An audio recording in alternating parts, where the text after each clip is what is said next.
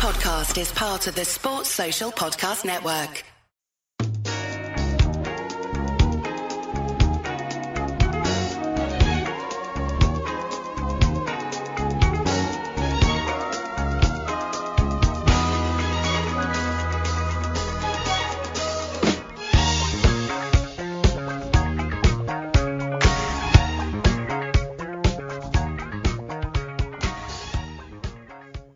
Hello, I'm Eddie Gibbs and welcome to Off the Wall, the podcast here on Anfield Index, and we like to give you a small taste of some of the content available from the paywall side of the channel over on Anfield Index Pro. Now, this show is brought to you in partnership with LibertyShield.com, the perfect VPN companion for all your entertainment and privacy needs, where you can get 25% off everything using coupon code AIVPN. That's AIVPN. With Liberty Shield, you can access UK TV from anywhere, so that means BBC iPlayer, ITV Hub and All 4, as well as BT Sport and Sky Sports from wherever you are on any of your devices. Now, over the past few days, you've been hearing from past players on Off the Wall. We've had a Jan Molby story, and yesterday we gave you part one of the Paul Walsh story, which I'm sure was absolutely fascinating for anyone. And Paul Walsh continues in fine form now in part two, which we're about to let you listen to. There's that big transfer to Liverpool, his England career, his early impressions of the likes of Graham Souness, Jan Molby, Kenny Dalglish and Russian Rory Moran. Some fascinating stuff on Liverpool's medical department, which is well worth a listen.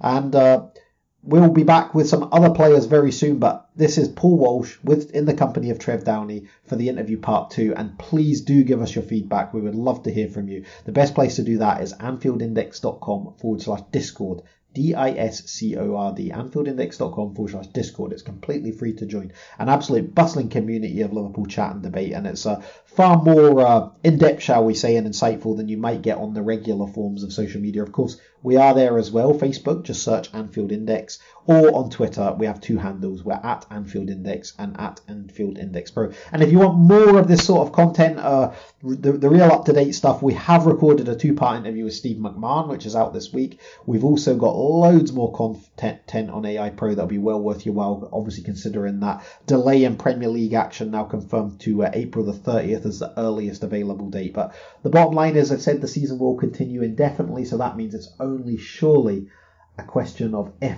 and not when Liverpool are crowned Premier League champions. So without further ado, here is Paul Walsh in the company of Trevor Downey for the interview part two. Hello and welcome to the interview. I'm Trev Downey and this week's subject is Paul Walsh. You've already heard part one, and what a part one it was, with a very, very candid and frank discussion with Paul about his early days as a player at Charlton and then at Luton, and his eventual move to Liverpool, how that had a sort of impact on his England career because some of the decisions he made around that time sort of influenced his England career from there on out. But we discussed briefly that 84-85 season and how it was very much an early campaign for Liverpool, which of course ended in the tragedy of Heysel.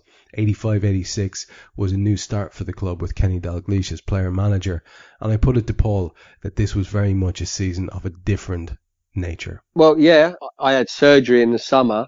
It was that right after the European Cup final. You won't particularly know this. Was almost the beginning of the end of my situation at Liverpool. Kenny, there was an article in the paper about me going to Aston Villa, and I phoned him up and asked him, and Kenny, in his usual smart ass sort of answer, was, "Why do you want to go?" And I said, "No, I don't." He said, "Well, don't worry about it then." But he never answers a question straight, Kenny. And I know you love him, like most Liverpool fans do. But this was the beginning of an already difficult scenario for me because Liverpool never had a physio, right? Getting any decent treatment was very difficult. So luckily at the time, that the girlfriend that I had at the time, her dad was the Luton club doctor's daughter. So when I went back in the summer, I ended up, he sort of looked over me. He said, "You've got a hernia." Whereas Liverpool, they wanted to operate on my groin and have surgery on my groin, which it totally wasn't even my groin. So her dad fixed me up for the operation. I went and got the operation. When Kenny found out, he went ballistic. But, you know, I was more comfortable not being dealt with medically by Liverpool because they were useless. There's no other word for it, useless. You know, I used to call Ronnie Moran and Roy Evans Ronnie and Reggie. They were like Ronnie and Reggie, the pair of them. You know, Roy, you there? Yeah. I'm Sorry, I thought you'd absolutely gone a bit. no, it's just fascinating.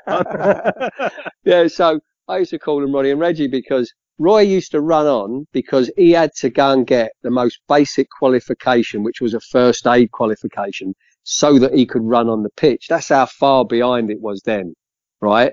This was the regulations getting cranked up.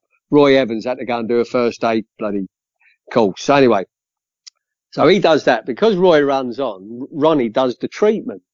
Well, Ronnie, right, knew how to work the equipment, but other than that, it's like me. When you've been in the game for years, you see a lot of injuries. You know, you got a fair idea what some things are and something ain't. But then you fast forward that to today, and when a player gets injured, he has a scan straight away, and then you see whether he's got a grade 1, 2, 3, or 4 hamstring. That's how far it's moved on. We didn't even have a physio, and it was absolutely pathetic in lots of ways. And Paul, when was that you described that thing you described going off and getting the operation outside of the club? When are we talking about here? Is this just in before the 85-86 season begins, or sorry? No, this was in the summer after the Hazel tragedy. Okay. Yeah, so I go and get my own operation done, and I'm right, but by the time I get it done, right, I've missed half a pre-season again.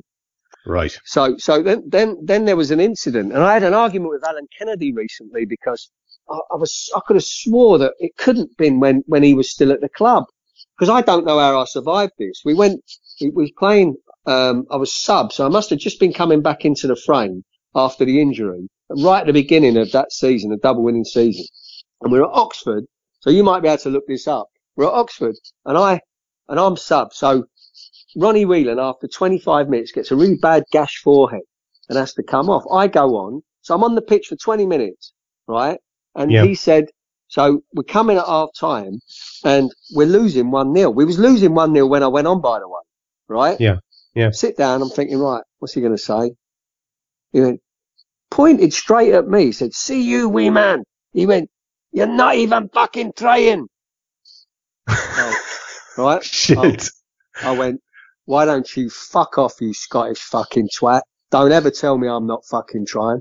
I said, fuck off.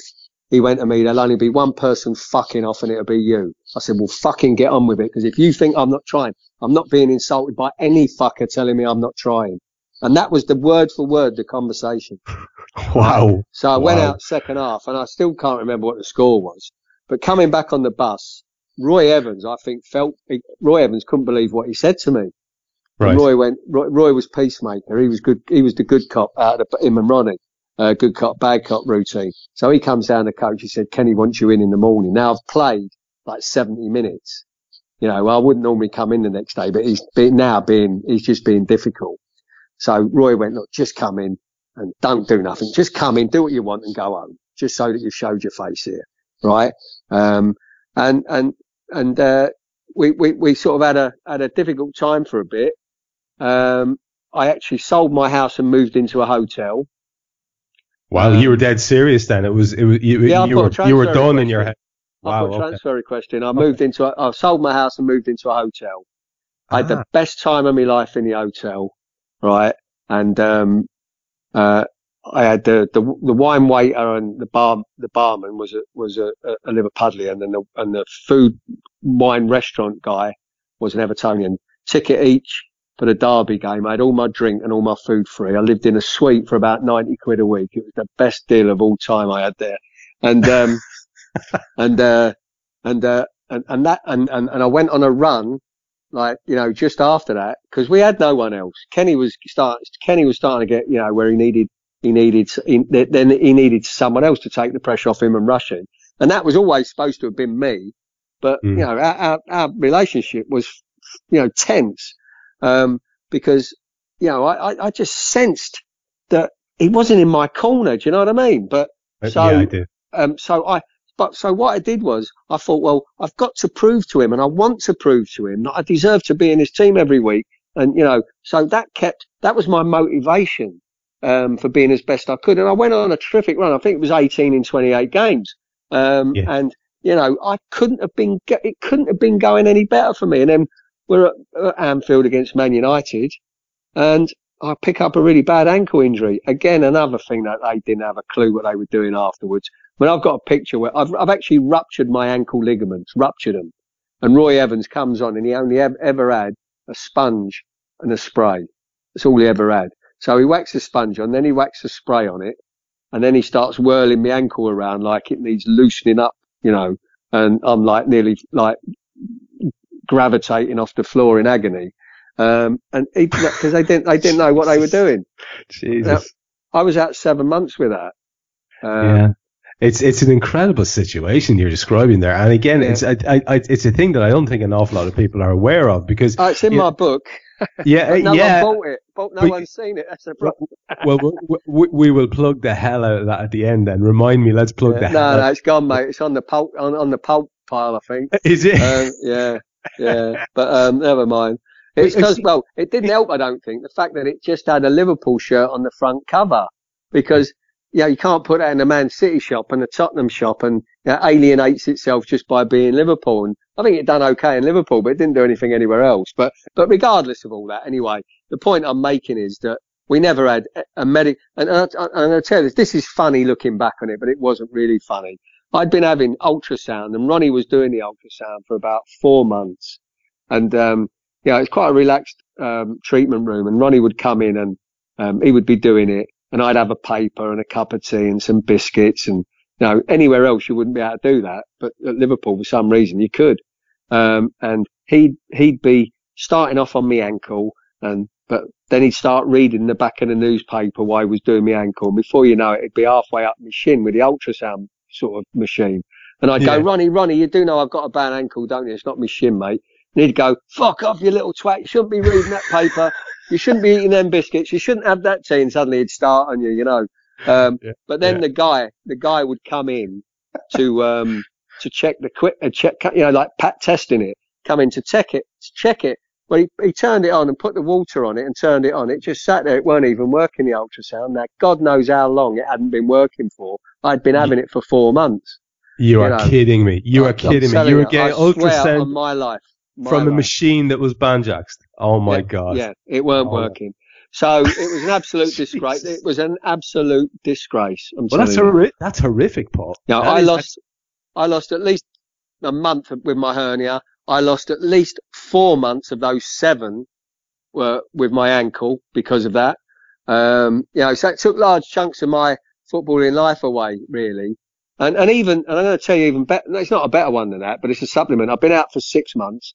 And we've gone to the European the Screen Sports Super Cup final. It was at Goodison against Everton. So Mark Lawrenson had stomachache. So Kenny said, get on the bench. So I only went to watch. I weren't even in the squad. I'd only just come back from surgery about 3 weeks ago, was running and doing stuff, but wasn't up to full fitness. So he says, go on the bench. We were 3-0 up, 10 minutes to go. He said, go and have a run round. I have a run round. My legs are wobbling a little bit. I'm so unfit. And I jump up for a ball, come down and land on my arm. I went, oh. So anyway, it hurt a lot. So I come in after the game and I went to Ronnie. I went to Roy. I went, Roy, I said, my wrist don't half hurt. He went, fuck off, you soft cunt. He said, you've been out 6 months. I went, all right then. So the next day I drive home, right? I drive home, changing gear, driving, right? And I can't even change the gear. So I go into training. I have to drive back in the next day driving one-handed. I try to train. He can see I can't train. He went, right, you soft bastard. He said, get yourself up the hospital. So I drove up the hospital again, one-handed on my own, right? No one went with us. Had the x-ray and came back to Anfield in plaster up to my shoulder. Good right? God. And drove home like it. I walked in the dressing room, all the lads just fell about laughing. Paul, what's going on there, man? This is bananas. And it was like, and they were laughing and I was crying really inside with frustration. And then off the back of that injury, I played an 18 game, and I think we organised just a friendly game with Blackburn Rovers. And I played in those 2 games and then went straight back in the first team. And one of them was on that plastic pitch because I never played on the plastic at Luton. It was grass when I played there, but it'd gone to plastic the next season.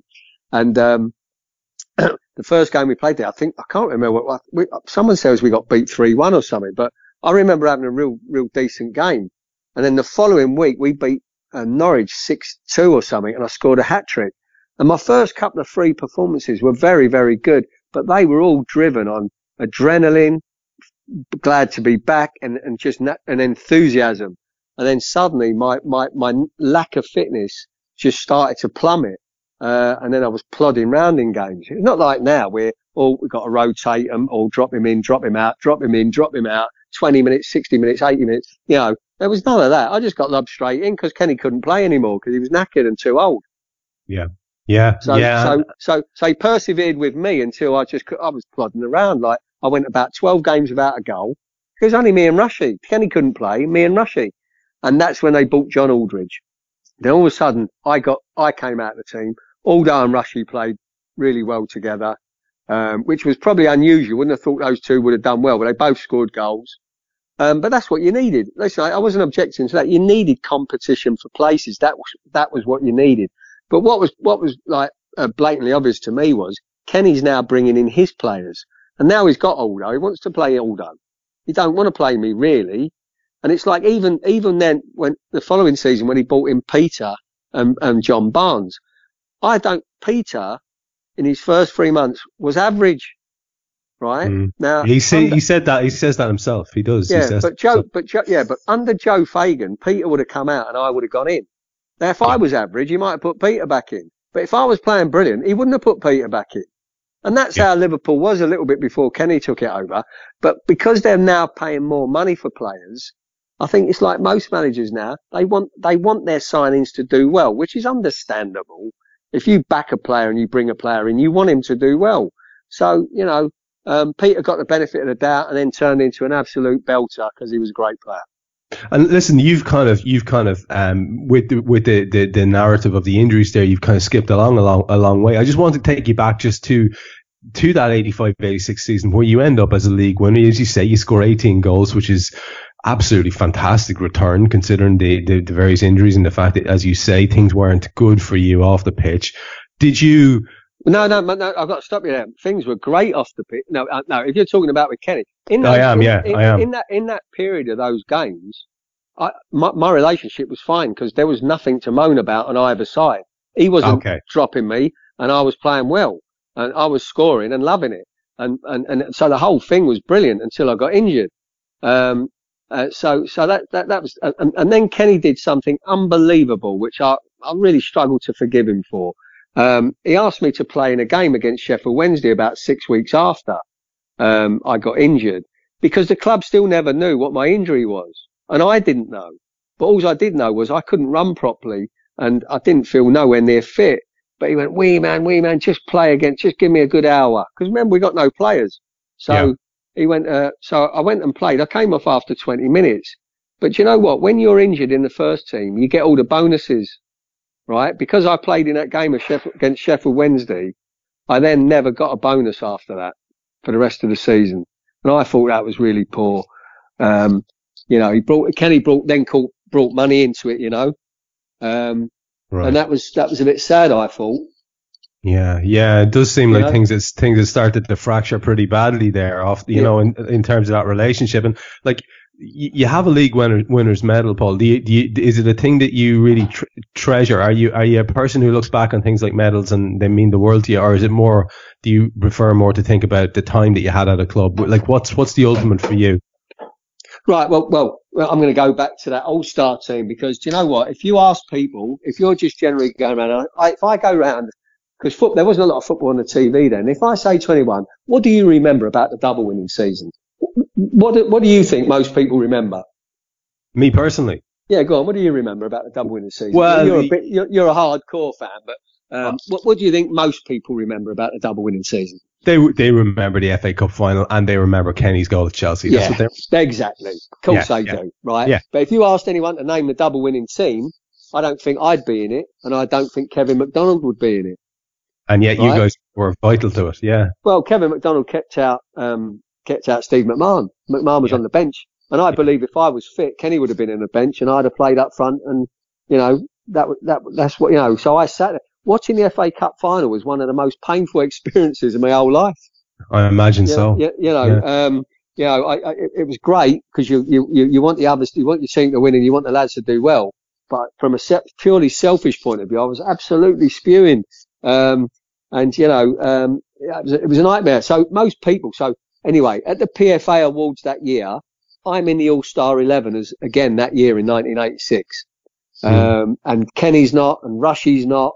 So, that just gives you a little bit of an insight. But as I said, I end up telling people that to justify my involvement in that season.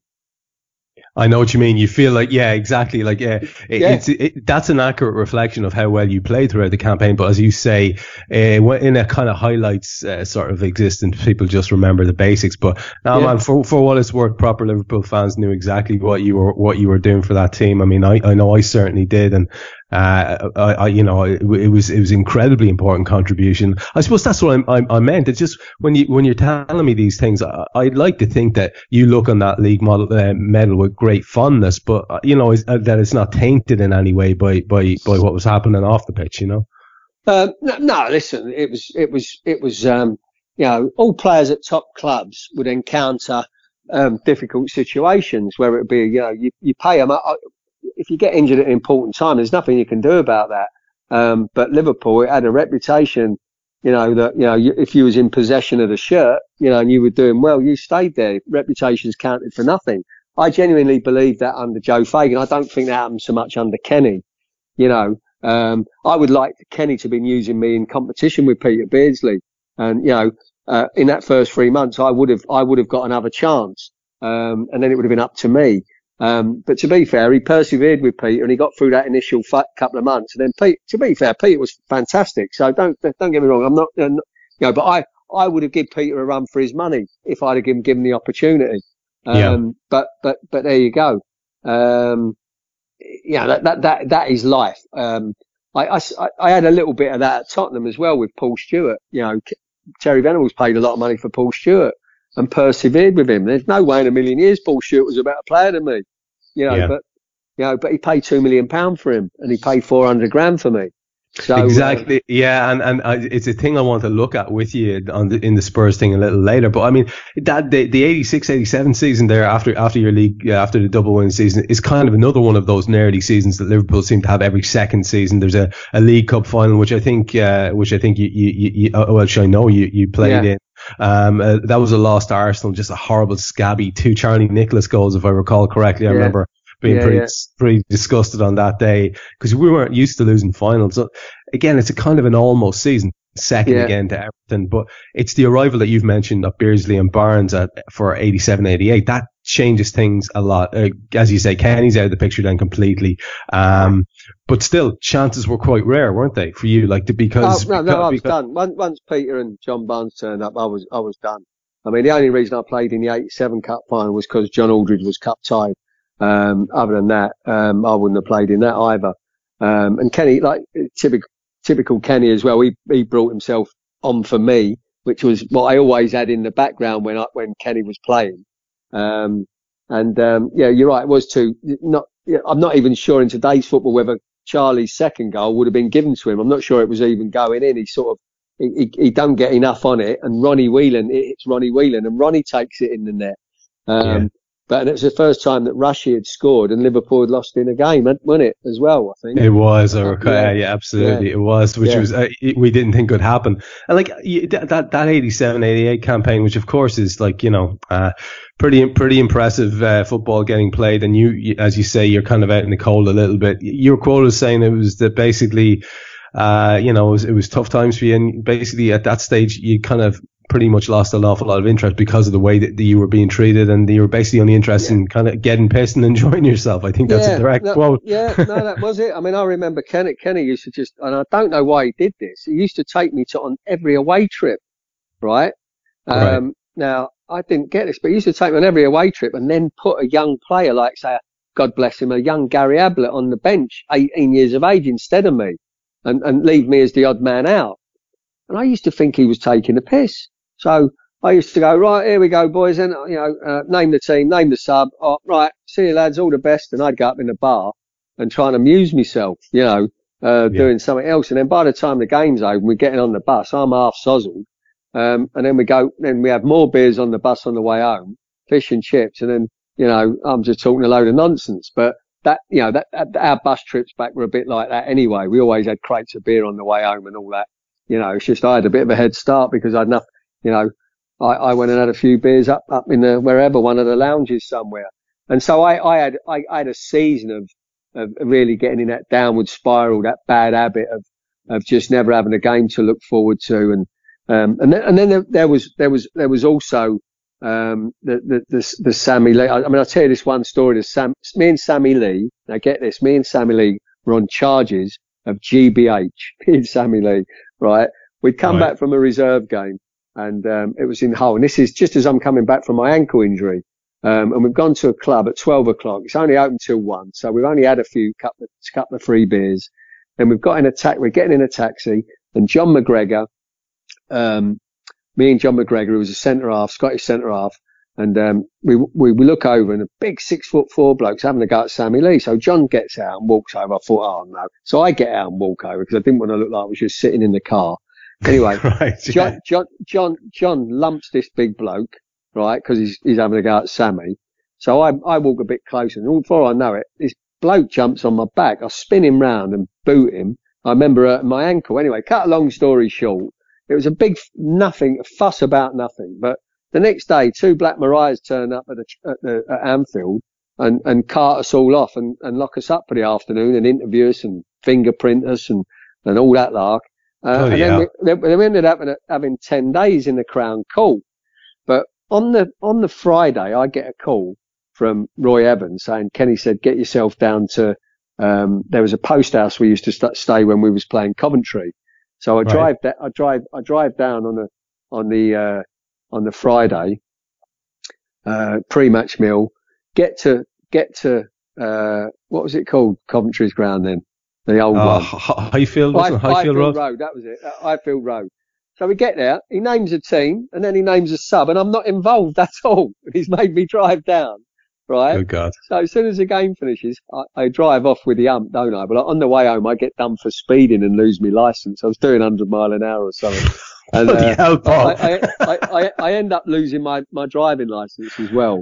Just to add insult to injury, which is totally my fault. But I was just fuming, angry all the time with what was happening. And, there was nothing I could seem to do that was ever going to get me a game. And Kenny was intent on taking me everywhere and not playing me. So my relationship in the last year with Kenny wasn't a good one. Yeah. And what I think I'm summing up. I think that's probably a kind way of expressing it. Yeah. I wonder, Paul, because you've kind of given us a little bit of an insight there. Would you mind giving us just your take on, this basically the famous kind of drinking culture of 80s football, 70s as well, but 80s football as well. There are all these famous stories of Alex Ferguson going into the pubs in his early days at United and dragging out Paul McGrath, Brian Robson. I think people used to call him hollow legs, Norman Whiteside, all these great, famous, great drinkers, and, dragging them out of the pub and getting them back on the right road and all this kind of thing. Was there a comparable kind of culture at Liverpool, or was that maybe part of the reason why Liverpool were ahead at the time? No. I mean, we had a massive drinking school as well. Some more than others. Some were better at it than others. Some were natural. Some had great drinking ability and recovering ability. I roomed with Steve Nicol. Now, this was one freak of nature, a bit of a Brian Robson. Brian Robson was like this. Freak of nature, could drink all day long, get up and train just brush it off. And Stevie Nicol was the same. He was just a phenomenon. I was totally the opposite. I didn't have to have a lot to drink, and I was all over the place, and I could never train, had a massive hangover. So I was totally in the other end of the scale. But John Walk, could have a good old beer. Lots of the lads could put it away. And it wasn't frowned upon. It was looked at team bonding, night out, few stories, good fun. As long as we did it on the right nights and didn't abuse it, and people did their jobs on a Saturday. But I don't think Kenny would have been having to drive around and running around Roy Evans dragging anyone out of a pub at any time. On a Thursday or a Friday. But we obviously know that Paul McGrath had a bit of a problem, don't we? So, maybe that was different, but, no, it wasn't the fact that, they drank more than us throughout the week drinking. It was just we were slightly better. We had better players generally. Right. So I was kind of hanging out for some kind of a story where you go, yeah, we used to dribble only really on a Thursday or Friday, and that was it. Or sorry, on a Monday and Tuesday, and that was it. But basically, you're telling me it was exactly the same at Liverpool. It was just that it comes back to that thing, better players. Well, the best nightclub in Liverpool was on a Tuesday night called the Continental Club, and it was like a Tuesday night was like a Saturday night for some reason. God knows why. And what it did was it meant if you played on a Tuesday night, it was brilliant because you could go out and have a great night out, recover on a Wednesday, play golf on a Wednesday and have a couple of beers, go on a train Thursday, Friday, and you're still miles before a game. So it was fantastic. And then Saturday, after a game, everyone would go out. If you didn't have a midweek game, it was an all day session on a Sunday somewhere. It went like that. You fitted the drinking in around the games. The best part of that is that part of your recovery day included a few pints in golf. I love that. I mean, It's just, like you say, it's alien to these guys today. I mean, half a beer and they'd be on their ears because they're so attuned to not doing that. It's just a different world, isn't it? Yeah. And don't get me wrong. I mean, if I thought about this earlier, if you said to any player of my era, would you prefer to play today? There is only one reason why they prefer to play today, and that would be for the money, right? Money, yeah. But they wouldn't particularly be taking into account all the other things that they have to put up with, in terms of the sacrifices in terms of the not drinking, the social media elements, the criticism, the analysis of every single part, like, we do on here. There's Facebook, there's Twitter, there's this, there's that. There's every major TV sports channel, dissecting it, left, right and centre, no hiding place. Even with what we were talking about on Sunday about Lovren, he's had an awful game, but people just want you to chop him out of Liverpool totally and get him gone. This is £30 million footballer who's probably on 60, 70 grand a week. It's a £45 million investment and you've got no immediate answer to it, But if you're that player, how does he survive that? How does he overcome that? Getting all this criticism. I don't care how hard you are. It's hard. It's bloody hard. So, it's a tough life, I think. And they get paid in my eyes. They don't just get paid for playing all the football. They get paid to put up with all that other stuff, as far as I'm concerned. Yeah, of course. Yeah. And as you say, there's something very attractive about the comparative anonymity that you guys had, compared to what they have today. Yeah. In the middle of that season where Kenny's new boys are kind of tearing it up, Barnsley and Beardsley and Aldridge and all the rest of them, and they're really playing as some of the best football. I'm sure that kind of stung with you as well. That we've seen people in red shirts play. You go in February, I think, to Tottenham. And join a club which, with the likes of Neil Ruddock and Terry Fenwick and a few boys like that who like a pint or three as well. It's probably not a dissimilar culture. That record, that campaign that you joined them for, the remainder of that 87, 88, I think you were saying yourself that you were kind of at a low enough ebb, running about 70%. I think your quote was saying, and it was probably a slow introduction to you to life at Tottenham. No. What happened was, in that last season at Liverpool, I'd got into some bad habits because I was never playing. So I'd go out and, my way of amusing myself was go out, have a laugh, have a few beers, do whatever, and entertain myself because, football wasn't entertaining me and I wasn't enjoying life because I wasn't playing. So then you get brought to Charlton. All that happens is I get beam me up, Scotty, and I land down in a 5-star hotel in Tottenham. With everything paid for. And I just, carried on doing the same things because I'm thinking, oh, isn't this great? I'm in a 5-star hotel. Blimey, they're paying for all the drinks and all the food and this and that, and I stayed in there for a year. I let myself down at Tottenham because I carried on the same way. Didn't grasp the opportunity that, it was never going to be Liverpool. But I tell you what, I never ever even got past 75% of my potential at Tottenham. I don't think, in all the time I was there. In little, spiked moments, I did certain things where you think, oh, that was good. That weren't bad. But in terms of consistency and, I just didn't play. I didn't play well at Tottenham. And that's the reason why Paul Stewart would have got a game in front of me, because he was doing exactly the same, but he cost £2 million and the manager wanted to make him work. I've already alluded to it. Stewie weren't a great footballer. And I was giving him the chance to play instead of me because I wasn't playing at nowhere near my best. Yeah. And are you aware of that at the time, Paul? Is it a thing that's kind of, or do you care at the time? Yeah, I mean, there's a part of you that's sort of aware but can't quite stop itself, and it takes a few lows here and there for you to realise that something's got to change, and I consciously did want it to change. How was I going to do that? I'd got in this spiral of drinking and messing around, and in some circles that might have seemed like I was having a great time, but deep down I was pretty upset and my football was suffering and didn't know what to do. Didn't quite have the answers to it. And I knew what the answers probably were, but part of me was sort of still ignoring that. I paid the price because I wasn't as good as I could have been. And looking back on it, that disappoints me a bit. And you did have a lot of quality footballers. I mean, speaking of guys who were inclined to be carousing a bit, Paul Gascoigne arrives at the club in 89, 90 as well. And as you say, Paul Stewart was there, and Gary Lineker's around. There's a lot of quality footballers knocking around that club. So I mean, Spurs were like, I do recall there was a lot of good football getting played, but often it was just like we'd always associate with Spurs until very recently. It was just all an early thing, like it kind of flattered to deceive. Yeah, well, you say that, but we come second and third and fourth. I mean, that's what every teams are happy with. That we're all raving about Tottenham because they're second. Sure. But in them days, that counted for nothing.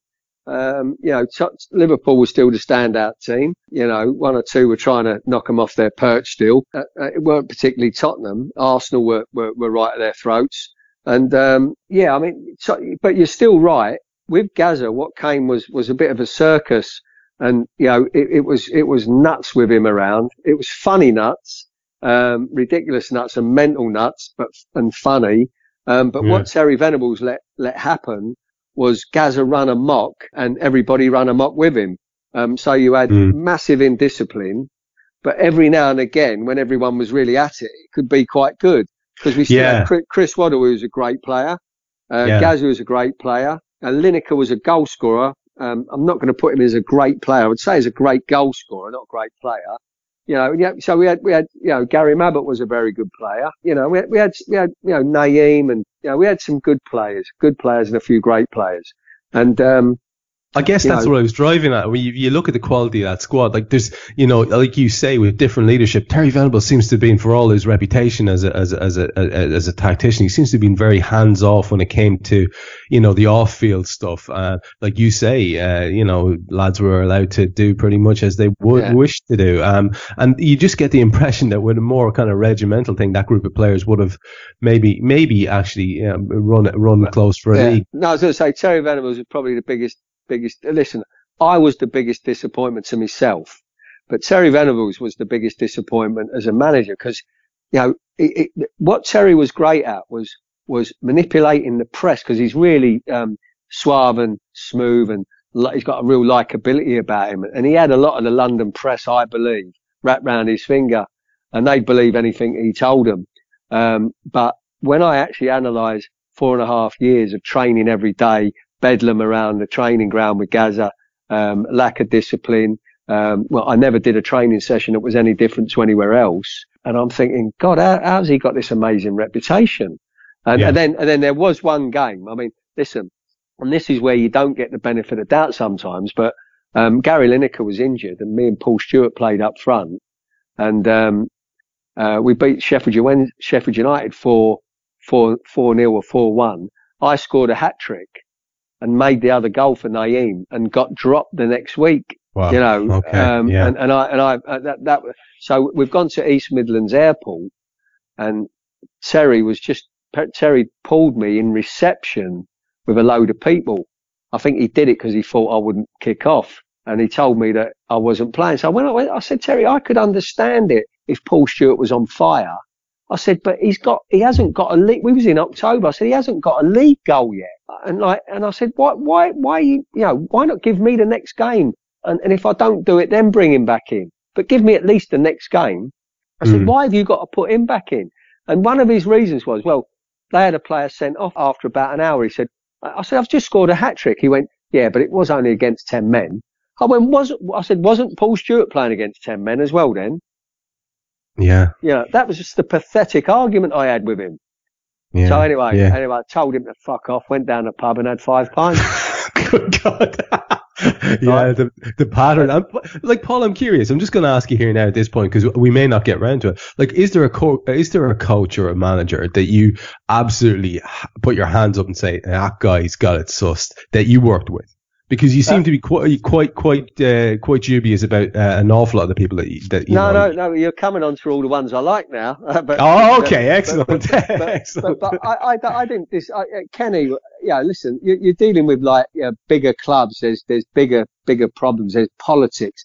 Like at smaller clubs, you don't have it so much in terms of like at Liverpool. I understood that Terry Venables wanted to make Paul Stewart work. In the end, he put him in midfield to make him work rather than put him out of the team. That's what he did. And he got some England caps playing in midfield with Graham Taylor, right? So I understood that Kenny wanted Peter Beardsley to work, but it wasn't quite, I get all that.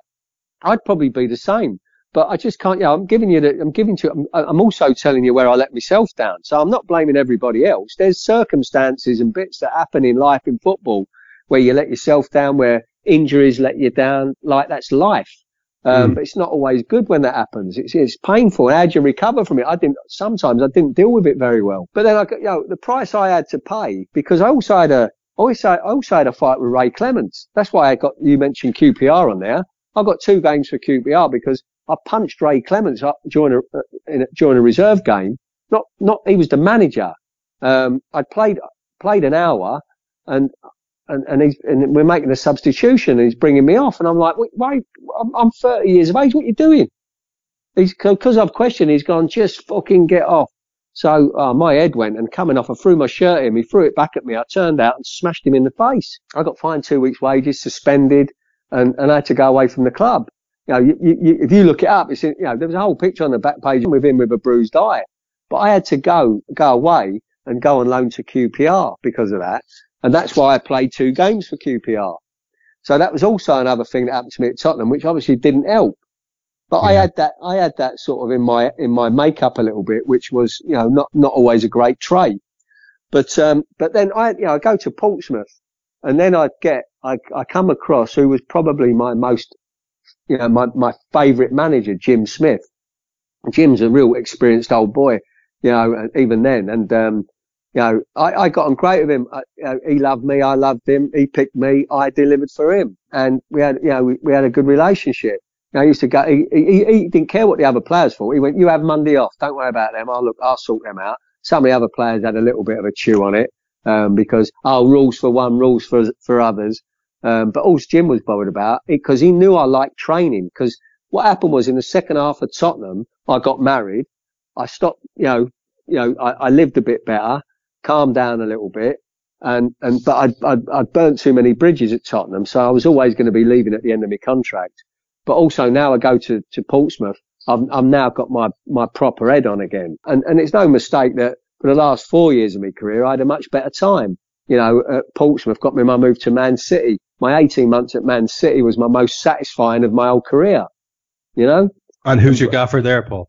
Brian Alton, one of my old teammates at Luton. Okay. My captain at Luton, he bought me. So 3 of my teammates, or 2 of them, David Moss was a left winger, was the assistant manager. Brian Alton was the manager. And so they buy me. But the reason it was so satisfying was, A, the Man City public didn't want me because I was 32 and deemed too old.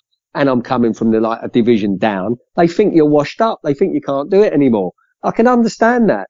So to go there, to get thrown together with Uwe Rosler, right, who couldn't speak English. Me and him, like, struck up a partnership within 3 games. We scored 10 goals between us. They were second bottom when we went there, me and Uwe. We shot them up the table, and that sceptical public suddenly turned into like an unbelievable situation change. They loved me and Uwe to bits after that.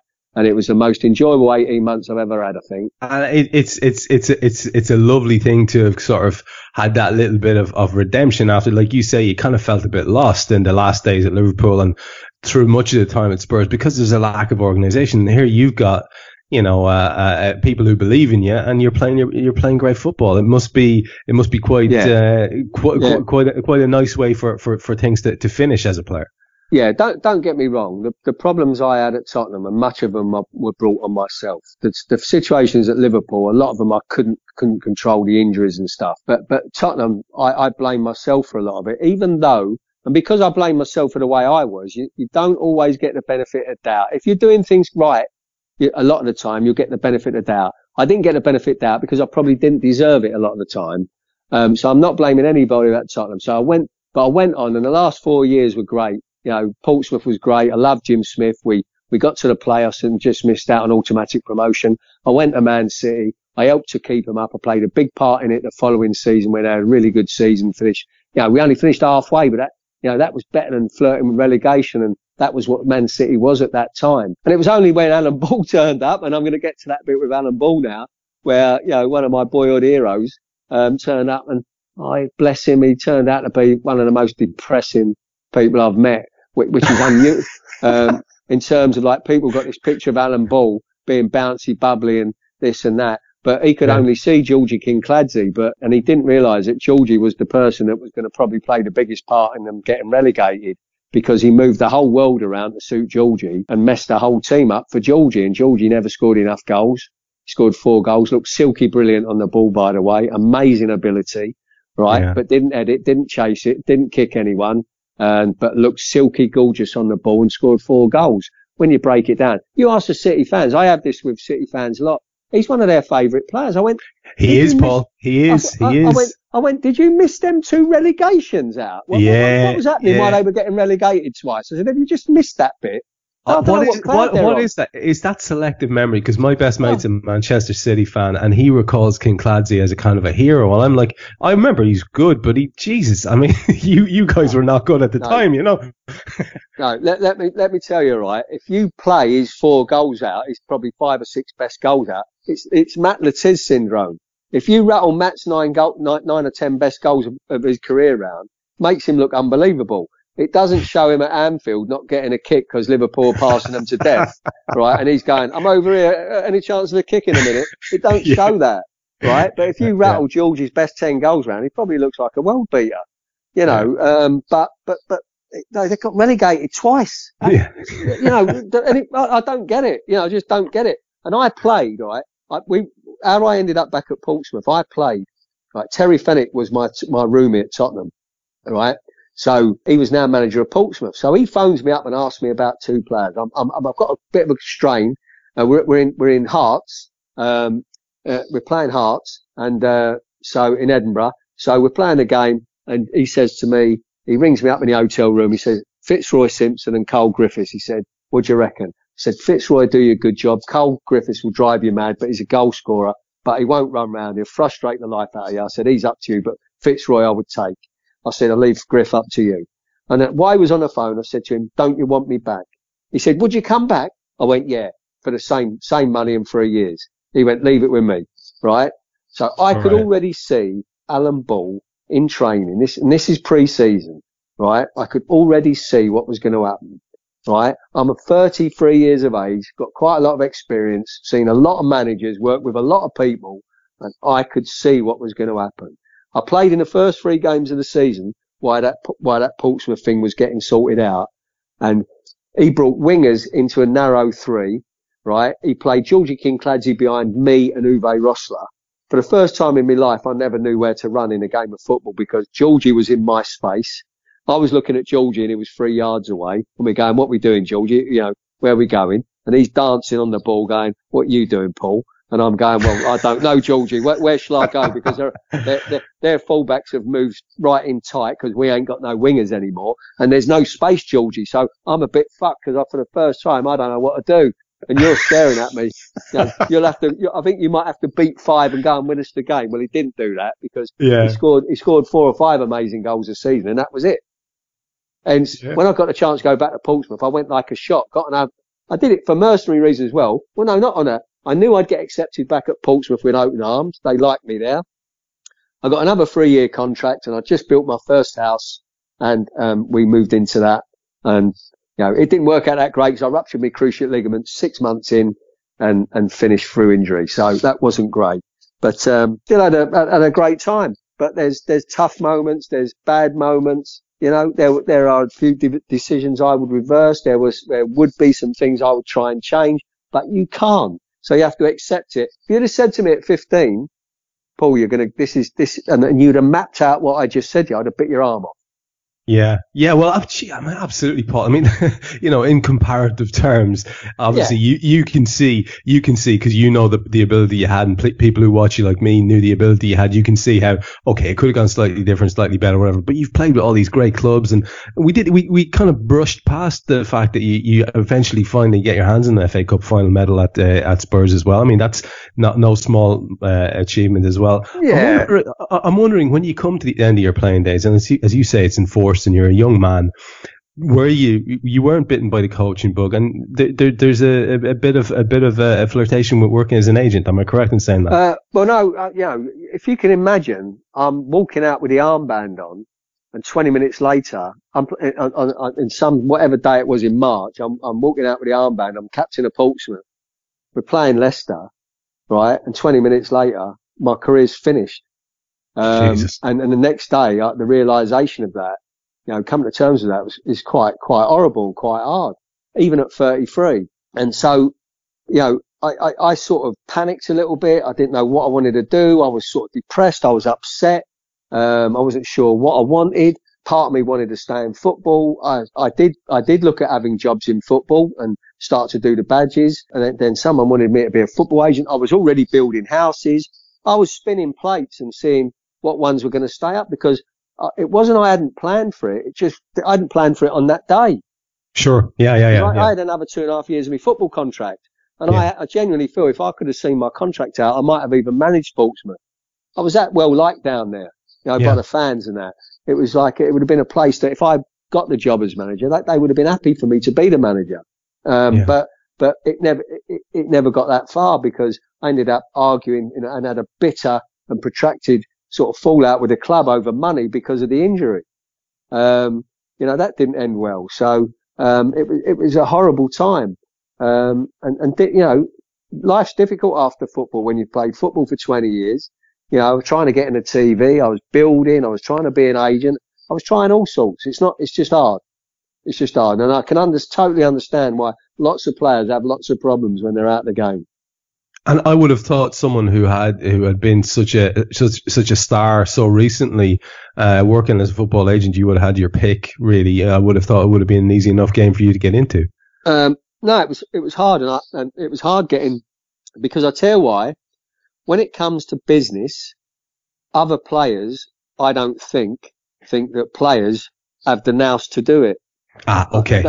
I think other players think that accountants, solicitors who turn into agents have more credibility, business credibility and trustability than an ex-player, So, I don't know too many top star footballer agents, do you? Football players. No, that's true. It's a very good point. Point. So you think it's a kind of an inherent thing in players that they're a bit cagey? The hardest thing about life generally is like I've been in building and development for like 25 years, right? I don't really go shouting about it because it's boring if you want to talk about football, but it's very difficult. It's very hard to get business credibility if you've been a footballer, unless you shout from the rooftops about all the things you've done. I've learned loads in various areas of business since I stopped playing. People who know me know that. But most people who don't know that, like yourself, that wouldn't have a clue I even do that. Yeah, of course. So, because no one's really interested in, I'm building houses because they want to talk about what we've just spoke about. Yeah. Of course. It's the thing that draws people in. But then again, to be honest with you, that aspect of the story is very interesting to me as well. And maybe we might get a chance to speak about that again. Yeah. It would be daft of me to let a new member of the Anfield Index Pro team go without just asking you briefly before we finish up, and I'll let you get back to your evening, what you think of how things are set up. It's a very much, an awful lot of people are building it up as a kind of a turning point or a crucial moment in the season. Do you buy into that with the whole, as you alluded to earlier on, the calls for Lovren to be dropped, maybe even Mignolet as well? Do you think we've reached a kind of a point in Jurgen Klopp's career where he needs to do something drastic? Yeah, well, listen, it's driven from result to result. So listen, I had this conversation with Big Jan the other day. You could play Lovren against Sheffield, Huddersfield the weekend, and he could have a good game. They could win 3-0, and suddenly everybody sort of forgets a little bit. You could play Lovren. He could be a nervous kid. I watched Lindelof play the other night. Who would they play? Man United the other night. I was watching the game. It was Huddersfield. They got beat. No. In the League Cup. I was doing their game. I missed it, Paul. I missed that. He looked as nervous as hell. He went to do a back pass and miskicked it, but Man United won the game comfortably, and Lingard got both the goals. So it's just evaded me who they were playing all of a sudden. But what I'm saying to you is, Lindelof, he looks like a nervous kitten playing for Man United at the back, right? Sure. And I'll be surprised if he plays in the next game for Man United. But what you've got is a 50 million pound investment that Liverpool have got, right? Now, what do? Do you just, as soon as he goes on the market and the agents are out there going, right, Lovren's on the market, he suddenly turns into, right, 15 million, right? 15 million, 10 million, 15 million and high wages to someone else. Right now, with a blemish on his career that he couldn't hack it at a top club. Right now, depending how big his wages are, you might almost have to give him away. Now, or would you expect the manager, right, or the player to have a little bit more resilience, mental strength to come back from that disappointment and maybe, play against Huddersfield and be better than he was against Spurs, and then try and rebuild his career? Because you can take Lovren out, then Clavan comes in. Clavan might be all right for 3 games, and then you have the same problem, right? Who'd you bring in? Yeah, it's a good point. Yeah, it's a good point. And then who do you if Mignolet keeps flapping, you bring Karius in. Then Karius makes a mistake, and what do you do? Klopp has brought all these players in. He has to take responsibility for that. For all how much I like listening to Klopp, and he's infectious, he's likeable. I said to everybody right at the beginning, and he's easy to listen to, and he's great. And then Liverpool, look, they're going in the right direction. And then all of a sudden, I did say to someone, it was last season, I said, yeah, but when the novelty wears off and the results don't quite happen, there comes a point where they're going to start moaning and wanting his head, just like they do with everybody else, because the novelty's worn off. And it's going backwards. And I think they're just in that little danger area at the minute of that looking like it's going backwards, and he hasn't got the answers. And he can't just go out and buy someone right this minute to change it. It's Paul. It strikes me as I'm listening to you there talking about all the contemporary names in football that, an awful lot of people will be familiar with you. Guys who may not have seen you play will be familiar with you as a TV pundit, and it's been a massive part of I suppose your life recently. Is it a thing that you've enjoyed doing, being part of? I see that the guys on the Saturday, there seems to be a genuinely kind of good atmosphere between that crew that you've been part of. Was that something that you've knocked a lot of fun out of? Yeah, I mean, I've been finished 21 years, and I've probably been involved at Sky for on a regular basis, like 14 years. So yeah, I mean, it becomes a way of life, being involved in the studio, the football, the various characters involved. Nothing ever quite hits the spotlight playing did, but out of all the things, after playing, and when you look at the turmoil that Klopp's going through and managers go through, and the sackings that have happened this week. Listen, we don't get paid a fraction of what them guys get paid, And that's why they get paid what they get paid. But it's all relative. We have it fairly easy in terms of it's easy sitting there making assumptions. I try to be fair. It's like just talking about Lovren, if you like. You know, everyone just jumps on it because it's that critical world we're in now.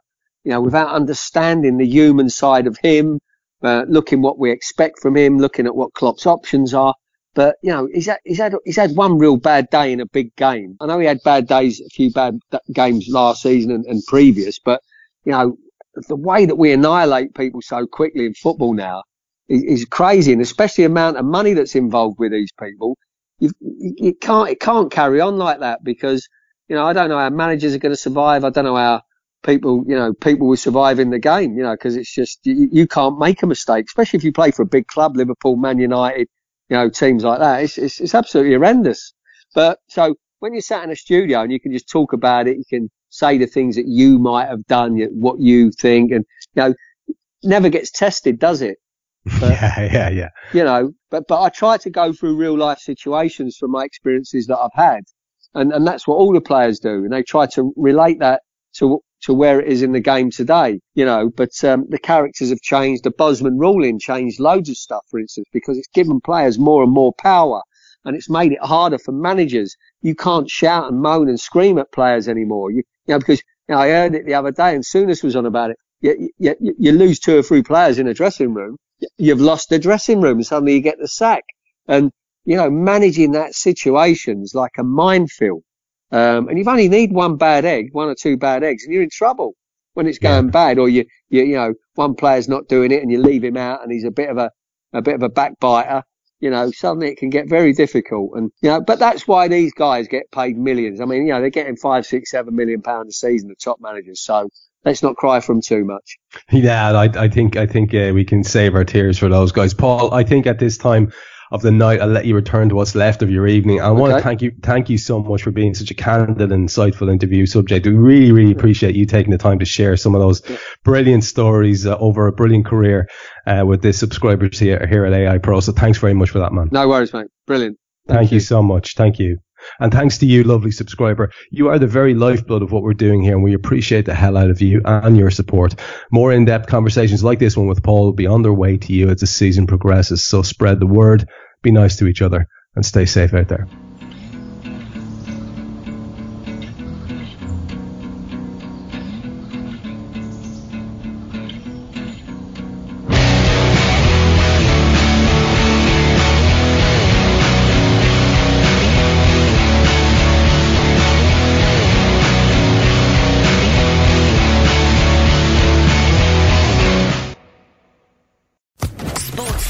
Podcast Network.